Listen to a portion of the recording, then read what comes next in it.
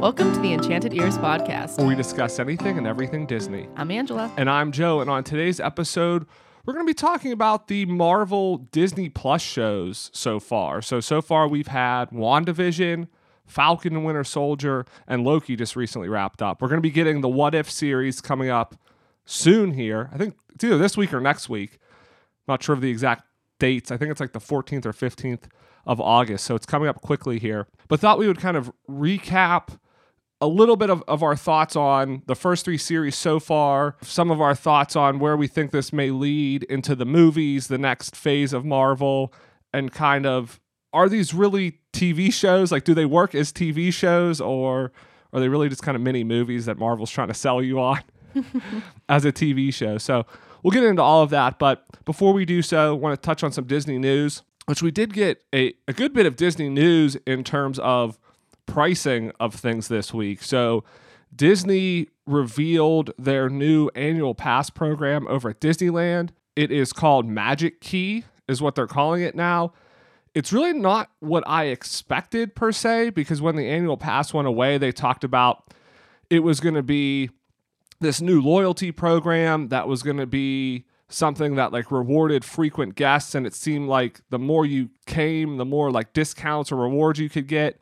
But it seems like a pretty straightforward annual pass program. Mm-hmm. There are different tiers that allow you to come more often and give you different discount options, but it's not really like we joked it was going to be like a Froyo punch card, program, but it's not that at all. I mean, it seems like a pretty straightforward annual pass. There's one that's only available for Southern California residents.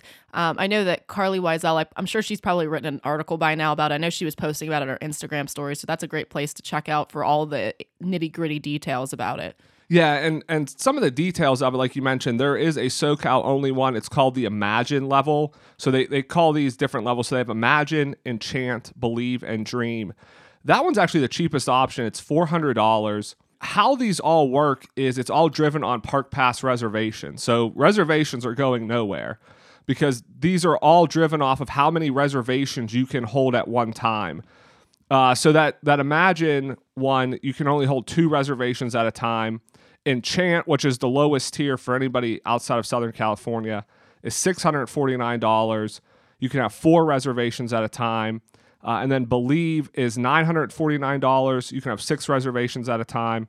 And then Dream, which is the most expensive option at $1,400, also has 6 reservations at a time. The Dream is the only one that includes parking as well. Yeah, there's various levels of like what includes parking, well, 50% parking. That's the only one that includes parking. Then I think it drops down to 50% parking and then no percent parking. And Dream's also the only one with no blackout dates. The cheapest option, the Imagine for SoCal residents, only has 147 days available, and the Enchant has 219. Yeah. So there's a lot of blackout dates at those cheaper options. It's basically the summer and weekends is what it seems like, and holidays. Yeah. And it seems pretty comparable to the old passes. There's definitely more blackout dates at those lower tiers, but the old top tier annual pass was $1,400 as well. That included parking and had similar discounts. So it doesn't seem like there's a huge price hike. I mean, there definitely is some price increases, but yeah, I'm kind of surprised they came back with what seemed to be like a pretty standard annual pass. They did mention very briefly at the bottom of the press release that annual passes over at Walt Disney World will be back on sale in time for the 50th. So that was kind of some news as well. No word on what the pricing or what that's going to look like, but it seems like probably next month here we will get some word on Walt Disney World annual passes. Yeah. I'm interested to see what they come out with there. Joe and I have been talking about it. It's never been in the past advantageous for us to get annual passes, but it's almost looking like now, depending on the finances of the situation, it might actually be worthwhile for us to get annual passes. So it might be our first time being annual pass holders. Yeah, we've definitely talked about it, especially now that we have DVC, and if you go for a longer trip, it may be worthwhile. If you're going for 4 or 5 days, it's maybe not that much more to get an annual pass. So if you go again, twice a year or something, it may work out. So yeah, I'm interested to see what the pricing works out to be once that comes out. The other big pricing news is we got initial kind of suggested pricing on the Galactic Star Cruiser. So Disney released some kind of base pricing. This is for a weeknight in August to September. So this is probably like the minimum pricing that this is going to be. So for 2 guests, it's going to be $4,800 for the whole experience. So it's $2,400 a person. For 3 guests, so they say 2 adults and 1 child, it's $5,300 total. And for 4 guests, and this is all in one room, that's 3 adults and 1 child. It's going to be $6,000. And this is in the standard room, so it only goes up from here because they have like a captain's quarters room. So they have, a little bit bigger rooms. That's going to be more. And again, this is weekday, so I know weeknights are going to be more expensive. I imagine the opening few weeks of this thing, when it opens in spring of 2022, I wouldn't be surprised if it's double these prices. I mean, if we're looking at, $8,000 to $10,000. I mean, we were expecting this. All the rumors were that it was going to be, around $6,000 for this 2-night experience. So I don't think I was shocked at when these prices came out, but it is very expensive. And Disney released an itinerary as well, which I don't want to really necessarily get into the details of it, because if you don't want to be, spoiled about what may happen. But the one thing I noticed about the itinerary is it's really not necessarily 2 full days. You get in the first day, like mid to late afternoon, and you get a dinner, and there's some stuff that happens on the ship. And then you basically get 1 full day, which half of it's in Galaxy's Edge, which you can get on your own Yeah. if you purchase a ticket to Hollywood Studios. Right. So yeah, part of it is you get to ride Rise of the Resistance and Millennium Falcon, which now that that's been open for a couple years, that's kind of lost a little bit of luster. It doesn't have the same draw. Yeah, no, they talk about that there's going to be story elements in Galaxy's Edge when you're over there. I mean, they're really going to have to, I feel like, add a lot there to make it special. And you get a meal at Docking Bay 7, which is included, which again, that's kind of a quick service meal. So I would have liked it if maybe it was a little bit nicer of a lunch meal there. Or a sit down in the Galactic Star Cruiser. I mean, well, you do get 2 of those. You get those for dinner. Right, but I don't know. At that price tag, you kind of expect a little more, and Docking Bay 7's not that special. That's what I'm saying. Yeah, you expect a little bit more than just a quick service for 1 meal. So yeah, they're really going to have to, I think, add some good elements, because then the last day you're there is you eat breakfast and you leave. That's how they're kind of getting the 2 days, because you get the morning of the 3rd day, which kind of covers then that you get in the afternoon of the 1st day. But it seems like they got a lot. And even on their itinerary, everything's like a half an hour. It's like half-hour increments. It's like you do this from 4 to 4:30, and then this is from 4:30 to 5. And so, I mean, I know it's going to be better. I know like the itinerary is underselling it a bit, that once you're in there, it's going to be immersive and there's going to be these random elements. And it's a sample itinerary just to give you an idea of what you can do.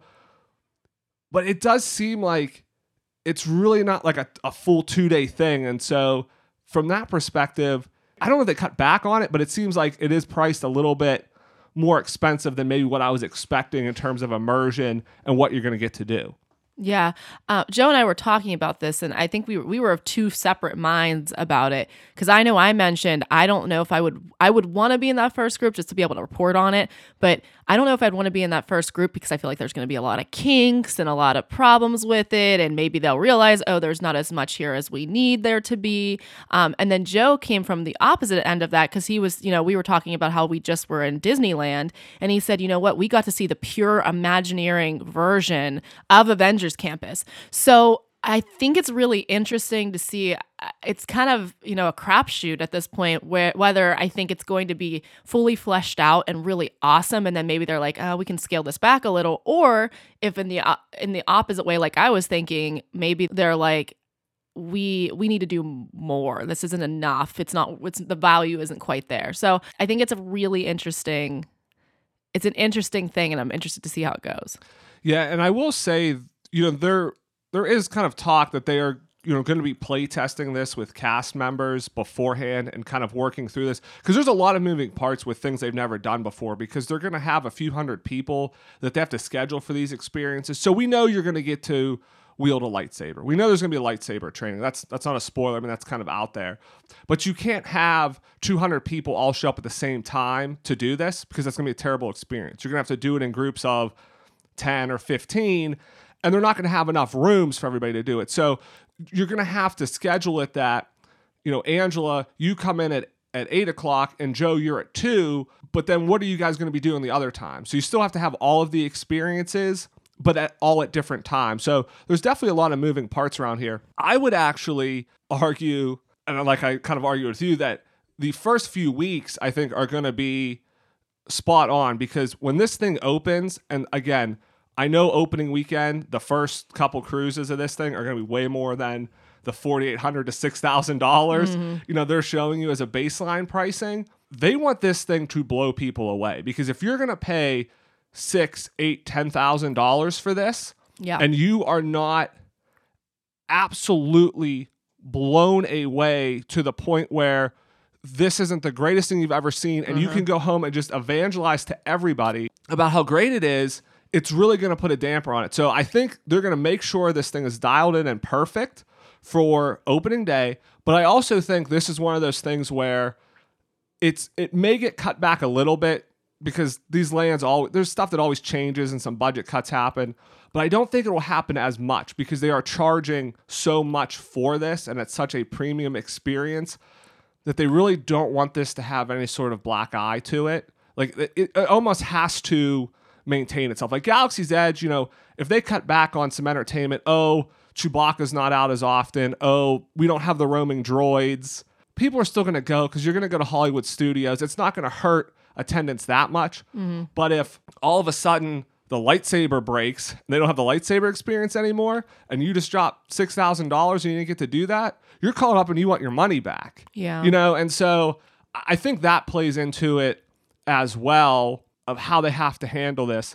You know, it is interesting, you know, they talked about you can dress up if you want. You don't have to. You don't have to participate in the storyline if you don't want to. Which, by the way, they why are give you paying? Clothes. Yeah. Why are you paying all that money to just be like, this is stupid? My mom likes Star Wars, but I don't want to be here. Like, man, that kid is not staying with me at that point. Well, that's a lot of money. I think what that's for is, if you have a kid that's really into Star Wars, and maybe you have one parent that's really into Star Wars, that the other parent doesn't feel like, I can't go.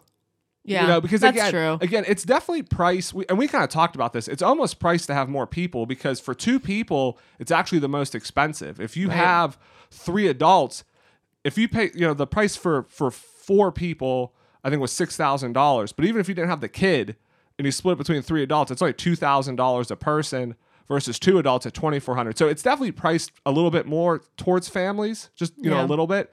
That way the other parent can feel like they can go and be there and see how their kid's enjoying it, you know, how their, you know, significant others enjoying it, but they don't necessarily have to dress up as a Jedi and partake in all these missions.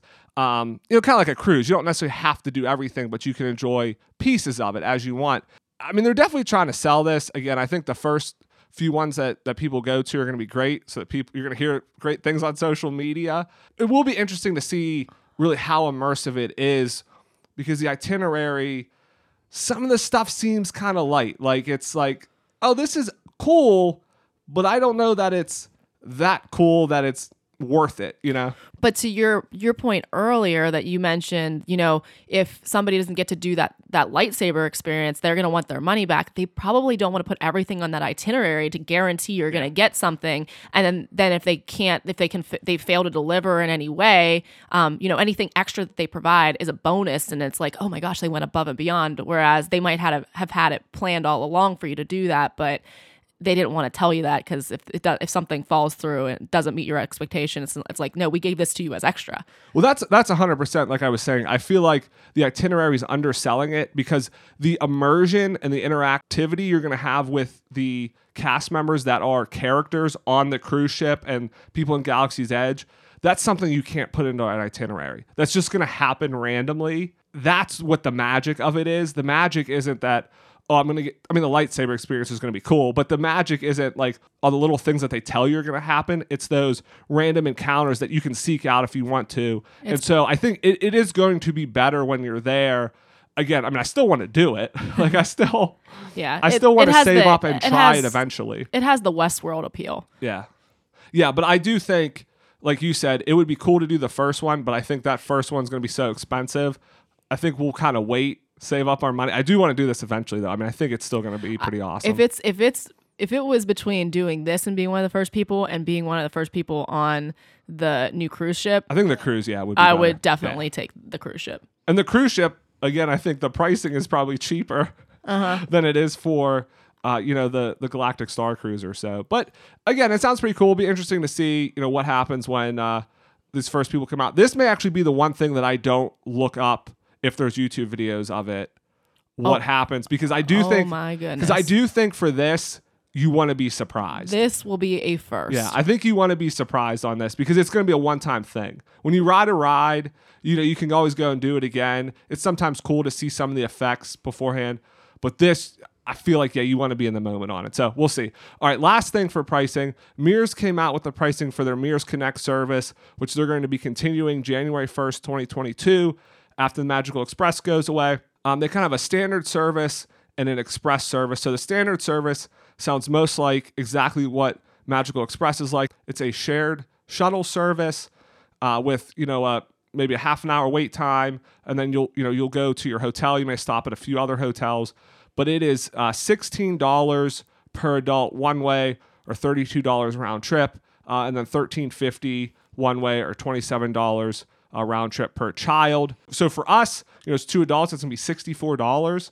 round trip. Added to our trip. If you were a family of 4, you added 2 kids, it's going to be $64 for the adults, another $54 for the kids. So you're looking at over $100 round trip for that. If you want the premium service, and this is basically like an express, like a private shuttle. So basically when you get there, they take you to your hotel. It's $200 round trip for up to 4 passengers. So not maybe quite double the standard service. So if maybe you don't want to wait, maybe it's worth it. Then it's $55 per additional passenger for that. So a little pricey. I don't know how this necessarily compares to an Uber. I mean, I would think we could probably get an Uber round trip for around that price. I haven't looked that up, from Orlando Airport. But definitely, I mean, a significant increase to your trip versus the free Magical Express service. Well, not only that, think about with Uber, what's the availability there too? Exactly. You might have to still wait anyway with an Uber. Whereas with the Magical Express, at least then when it should-ish leave. Right. So Disney's dropping this, and it's not like they're dropping their hotel prices.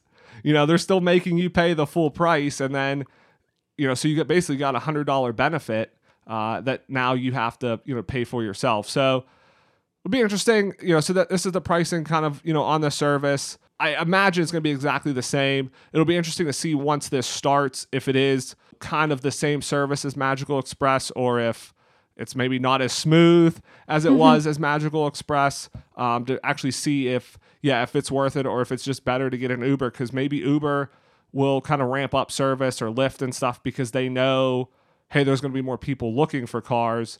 Maybe that will be more available. I'm not sure. We'll see. Minivans aren't back yet. I just had this thought. I wonder if Disney doesn't start their own. They start sending the minivans out, and if you can book a premium minivan to take you there. Well, they were doing that. I mean, when they had minivans, you could book a minivan service to and from the airport, and I think it was for $100 or $200, about like what the express service Mears has. So they did have that, and I think that was pretty popular.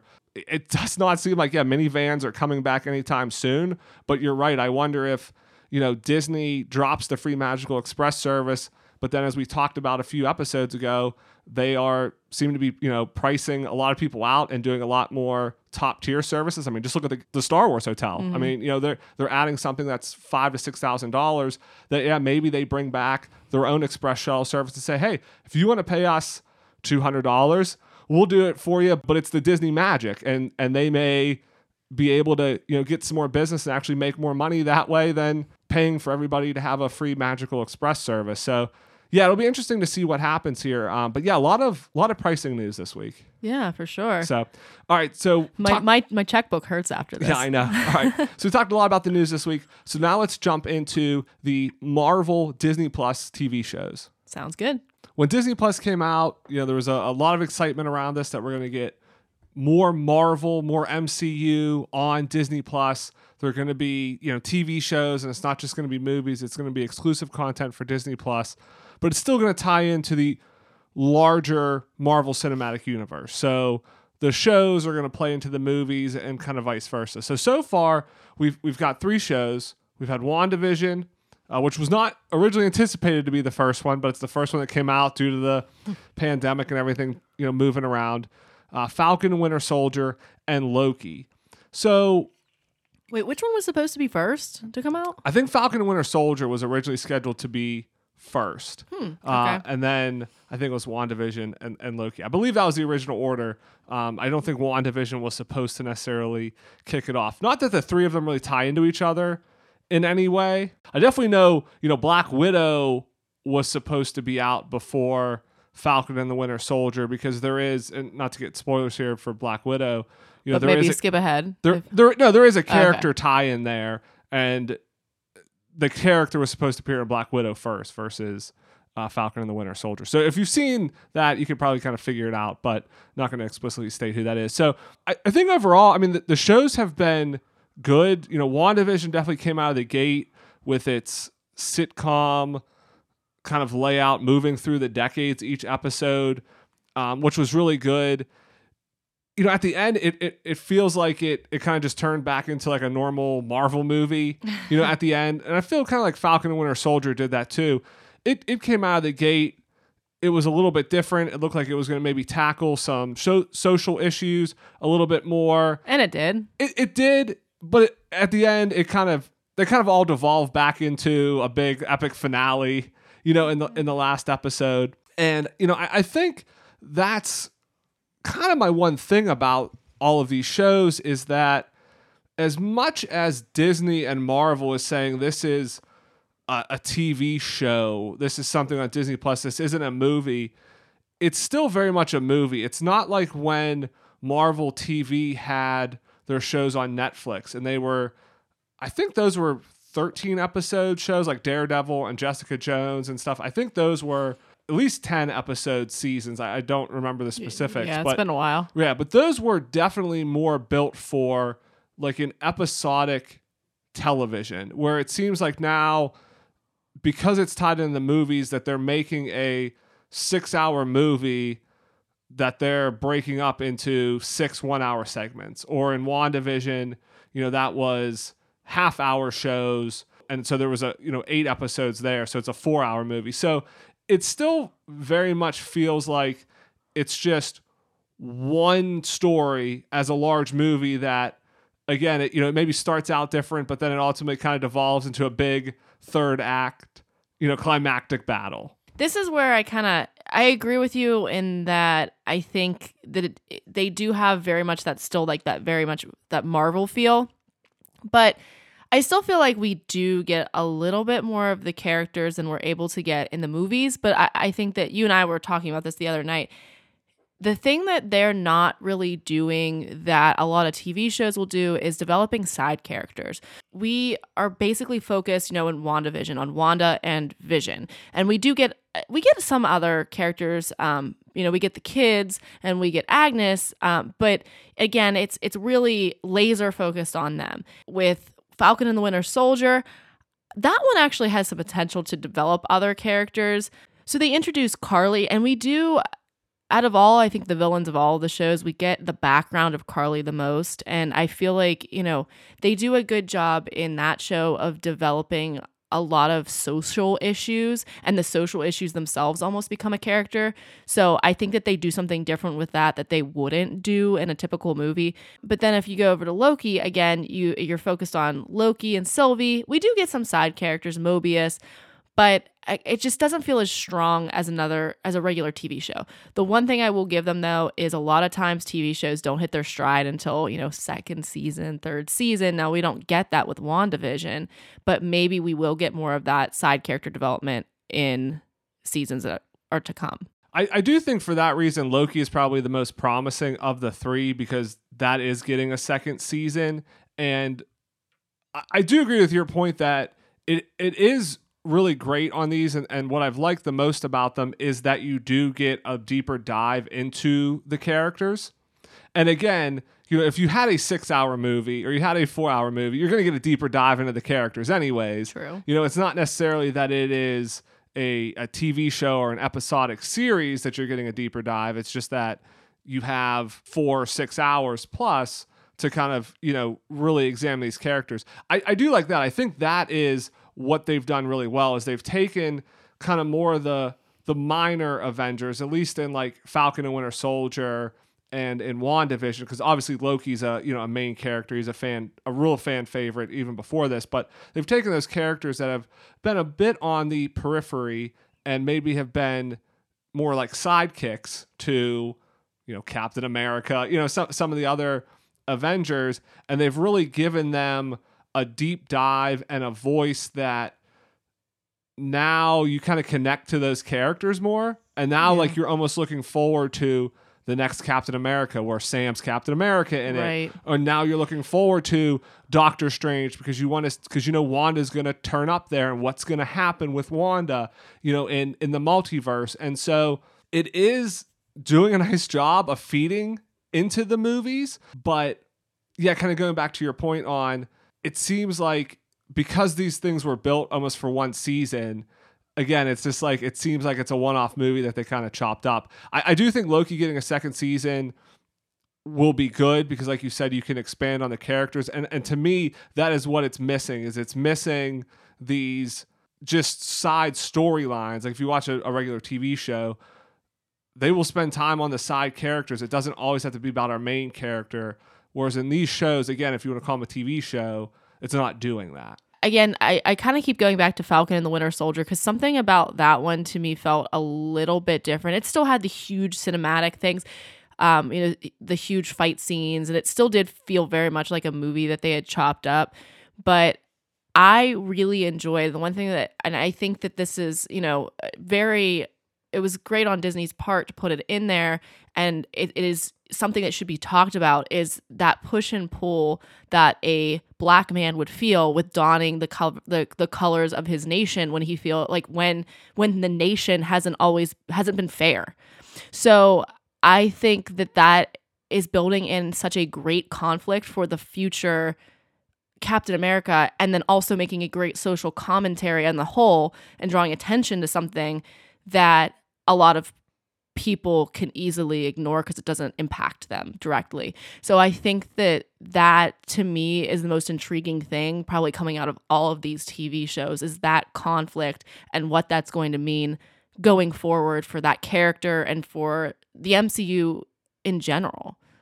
Yeah, you're right. And I think that's why Marvel was kind of excited to do this, because again, it allowed them to like explore those questions and those issues, because again, that's not something in a 2-hour movie you really have time to explore deeply. You can maybe like quickly touch on it, right, but you're not going to be able to really drill into it where you can spend, again, an hour or two over 2 episodes drilling into it, but you still have 3 or 4 hours left to kind of move the story, because you have to advance the plot as well. And so you can't really do that in a movie. And kind of same with Wanda. I mean, they spent 3 or 4 episodes in this sitcom world just kind of building up to the fact that like you don't know what's going on. And then you find out Wanda's kind of trapped in here. And then as the show goes on, you realize it's her dealing with her grief, and it becomes this whole commentary on loss and grief and, mental struggles and things. And I know a lot of people like that, of how they personified that and how they brought that to light.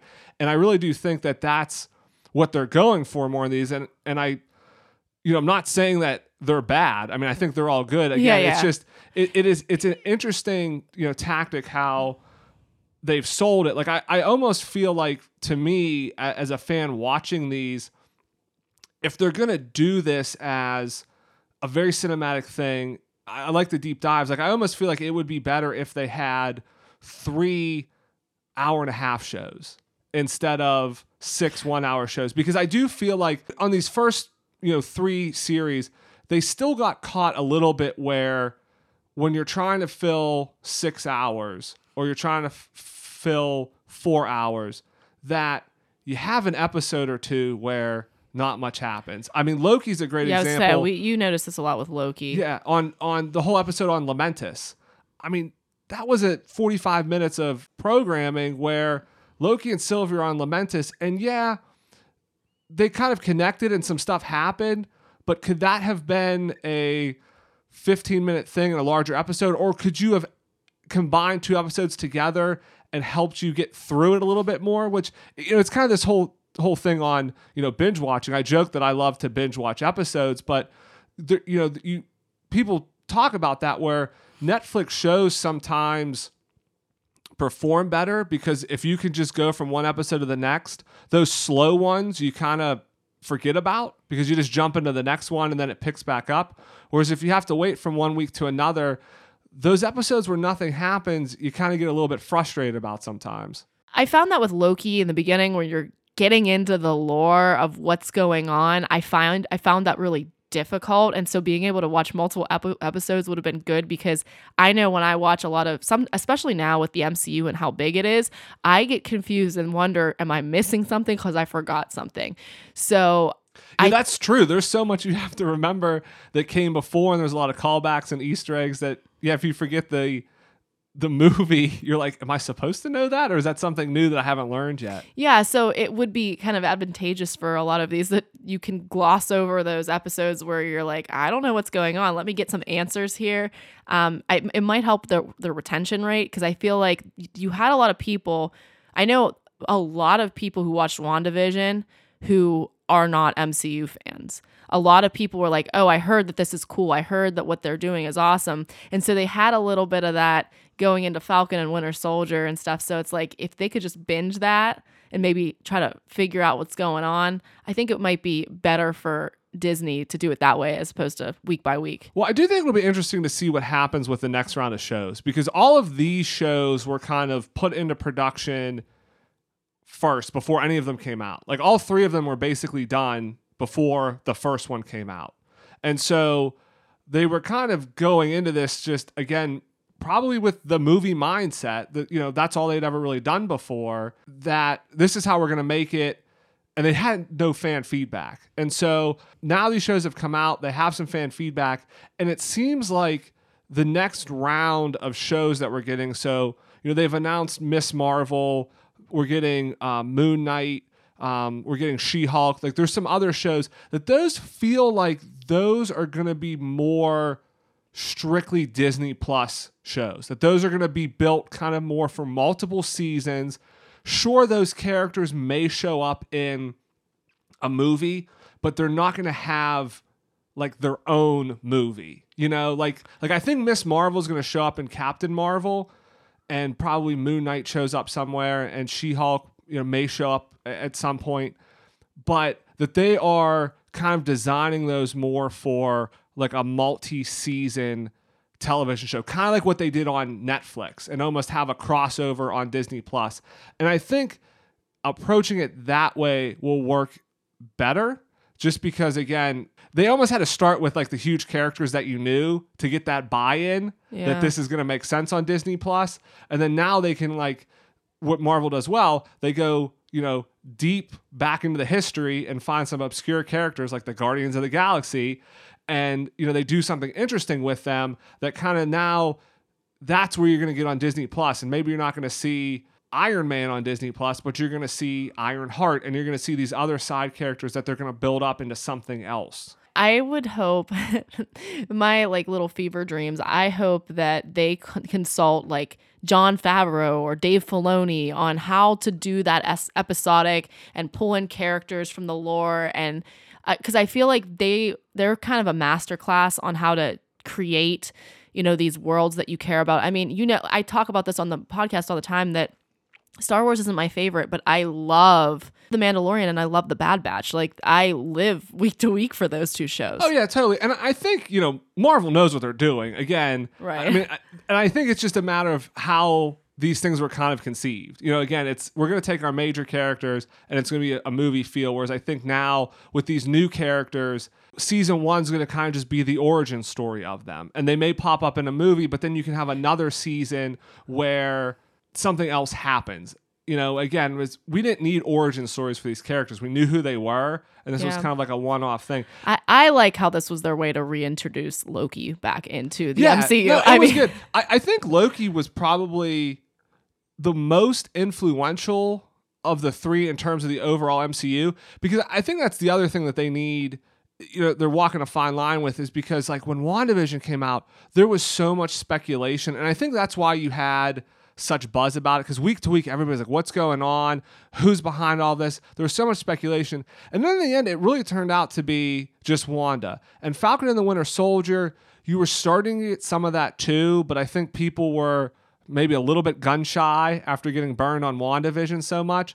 And then again, it turned out that in the Falcon and Winter Soldier, it wasn't this crazy, there wasn't new characters coming in. It wasn't new villains. It was a pretty straightforward, contained story. And I think Marvel is trying to sell it that you're going to need to watch these shows to know what's happening in the universe. It didn't really necessarily connect that way with those two.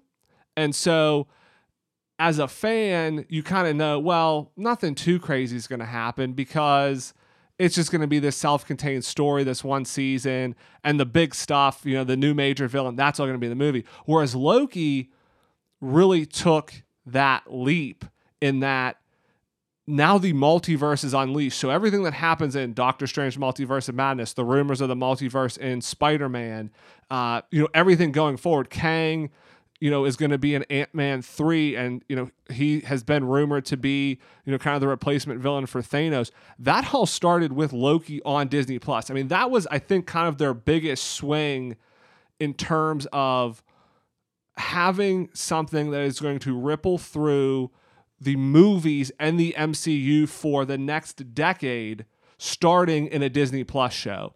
And that one's getting multiple seasons. So I think that's really where now you're starting to see that if they can, filter that out with these other shows, and I want to talk about what I think some of these other shows are building up to, that has been the most interesting thing. Again, I think there were some slow episodes in Loki. It took us a little bit to maybe get there, but that has been the most impactful thing, that now, we are seeing this, multiverse, and everything that happens after this now is going to be the result of that show. So if you did not watch Loki, you're kind of going to be a little bit behind. Well, what Loki did for me was get me excited because, first of all, we get Tom Hiddleston back. That character is just so much fun. He is the MCU's Jack Sparrow. You don't know what he's doing. He's even more Jack Sparrow than Jack Sparrow. He is very unpredictable, but he's funny, and he has a fun sarcasm and a lightness to him. And I think in Kang the Conqueror with Jonathan Majors, you have a villain who is going to rival that.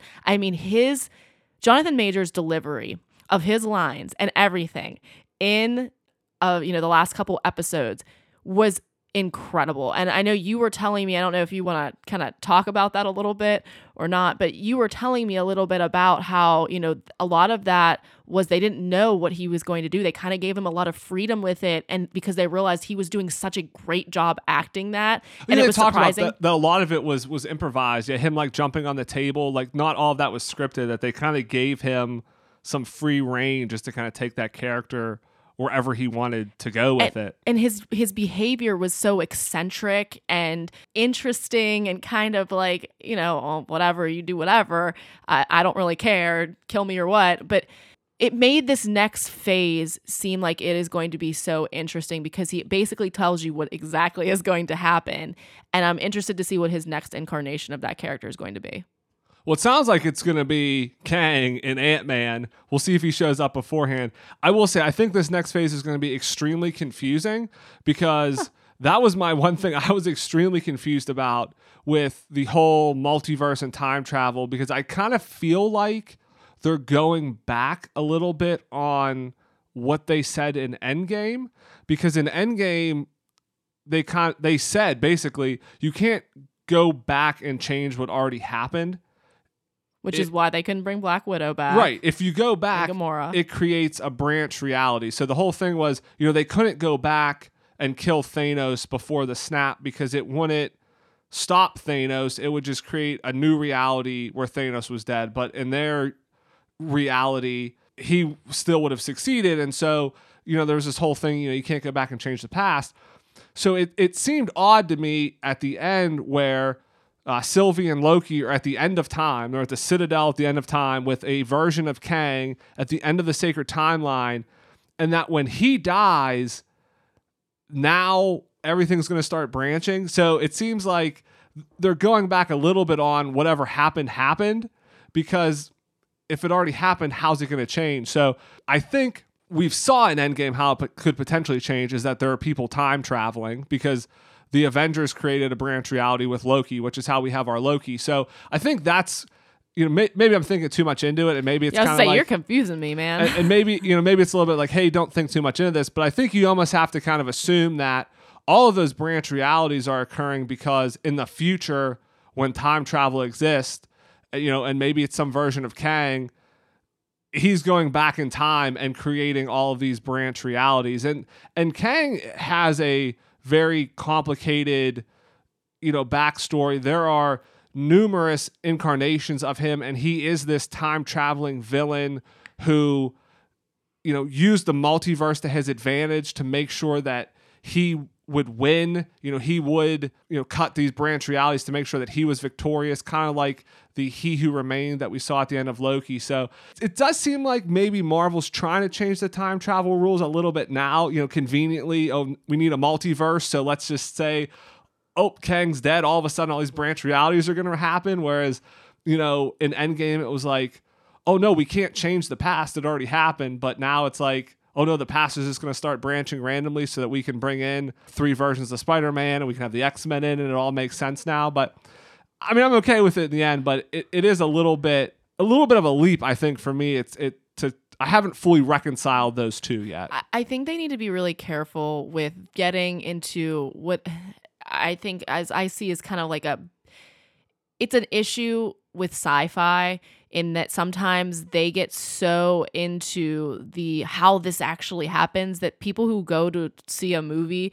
and are trying to figure, like, if it's you're vital, always going to have people that are going to be like, this doesn't make sense. Here's a plot hole. Well, yeah, if it's vital to the story, though, and you're not understanding it, it's a barrier to entry for the movies. I mean, yeah, there's big booms and fun stuff like that, but if you're not fundamentally understanding the story, you're going to lose people. Like, I know for me, I'm not the kind of person that necessarily will look something up after a movie. I always have to turn to you and be like, please make sense of this for me. Yeah, and I think that's why, like, in Endgame, they did do a decent job with the time travel, where they kept it simple of like, they did a great job. We can't change the past. Anything we do just creates a new reality. So that's why we have to make sure we put the stones back to kind of clip those realities. So, I think with the multiverse, they're kind of doing the same thing, whereas now they're just saying, hey, these other versions exist because now there's branch realities, because there's not a person clipping the timeline.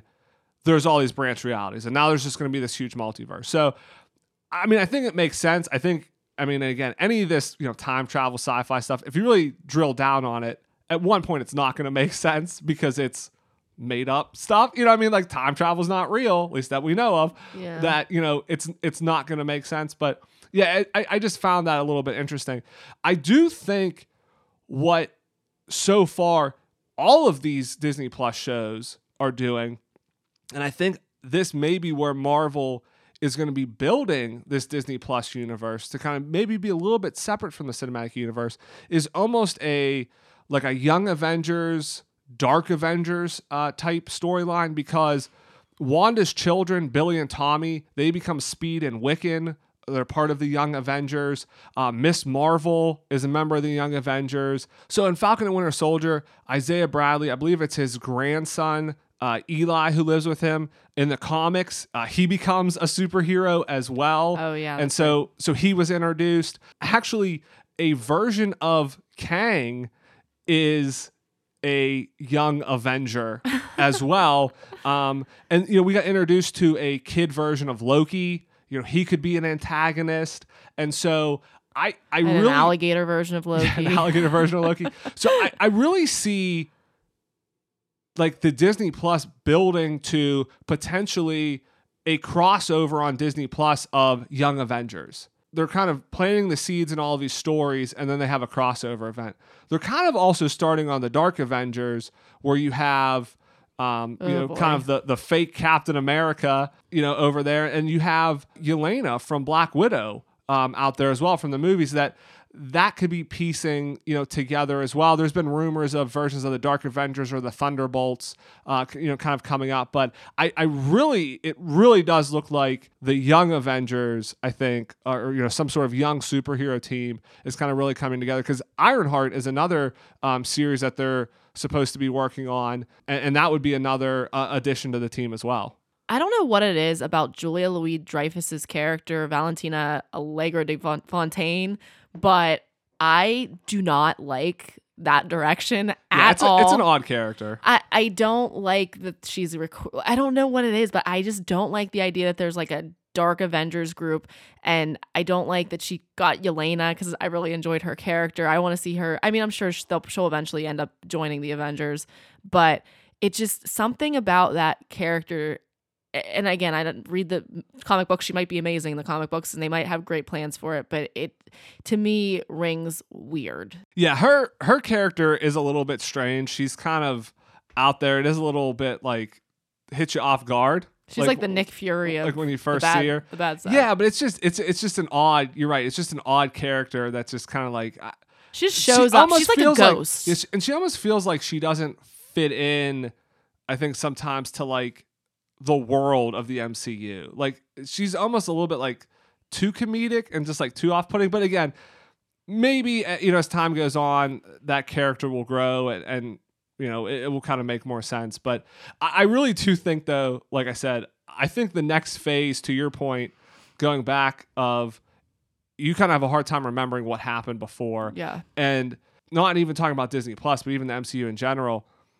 Marvel does have to kind of play with this a little bit, because things are going to get crazy in Phase 5, because if we're talking about the multiverse, we're talking about maybe having a Young Avengers team, we're talking about maybe having a Dark Avengers team, we're talking about having an Avengers team, plus that there might be X-Men that come in now and Fantastic Four that come in, and there might be 3 versions of Iron Man, and there might be a couple of versions of Spider-Man in the next movie, that it is going to be so confusing if you are not already a fan, and there's going to be a high barrier to entry. Right. Like anybody who's born after 2010, you have a lot of homework to do before you can really enter the MCU. I will say to that, though, I don't know that it matters at this point yet, because with Endgame, we've talked about this, that you don't go into Endgame as your first movie. That's not the movie you come in on.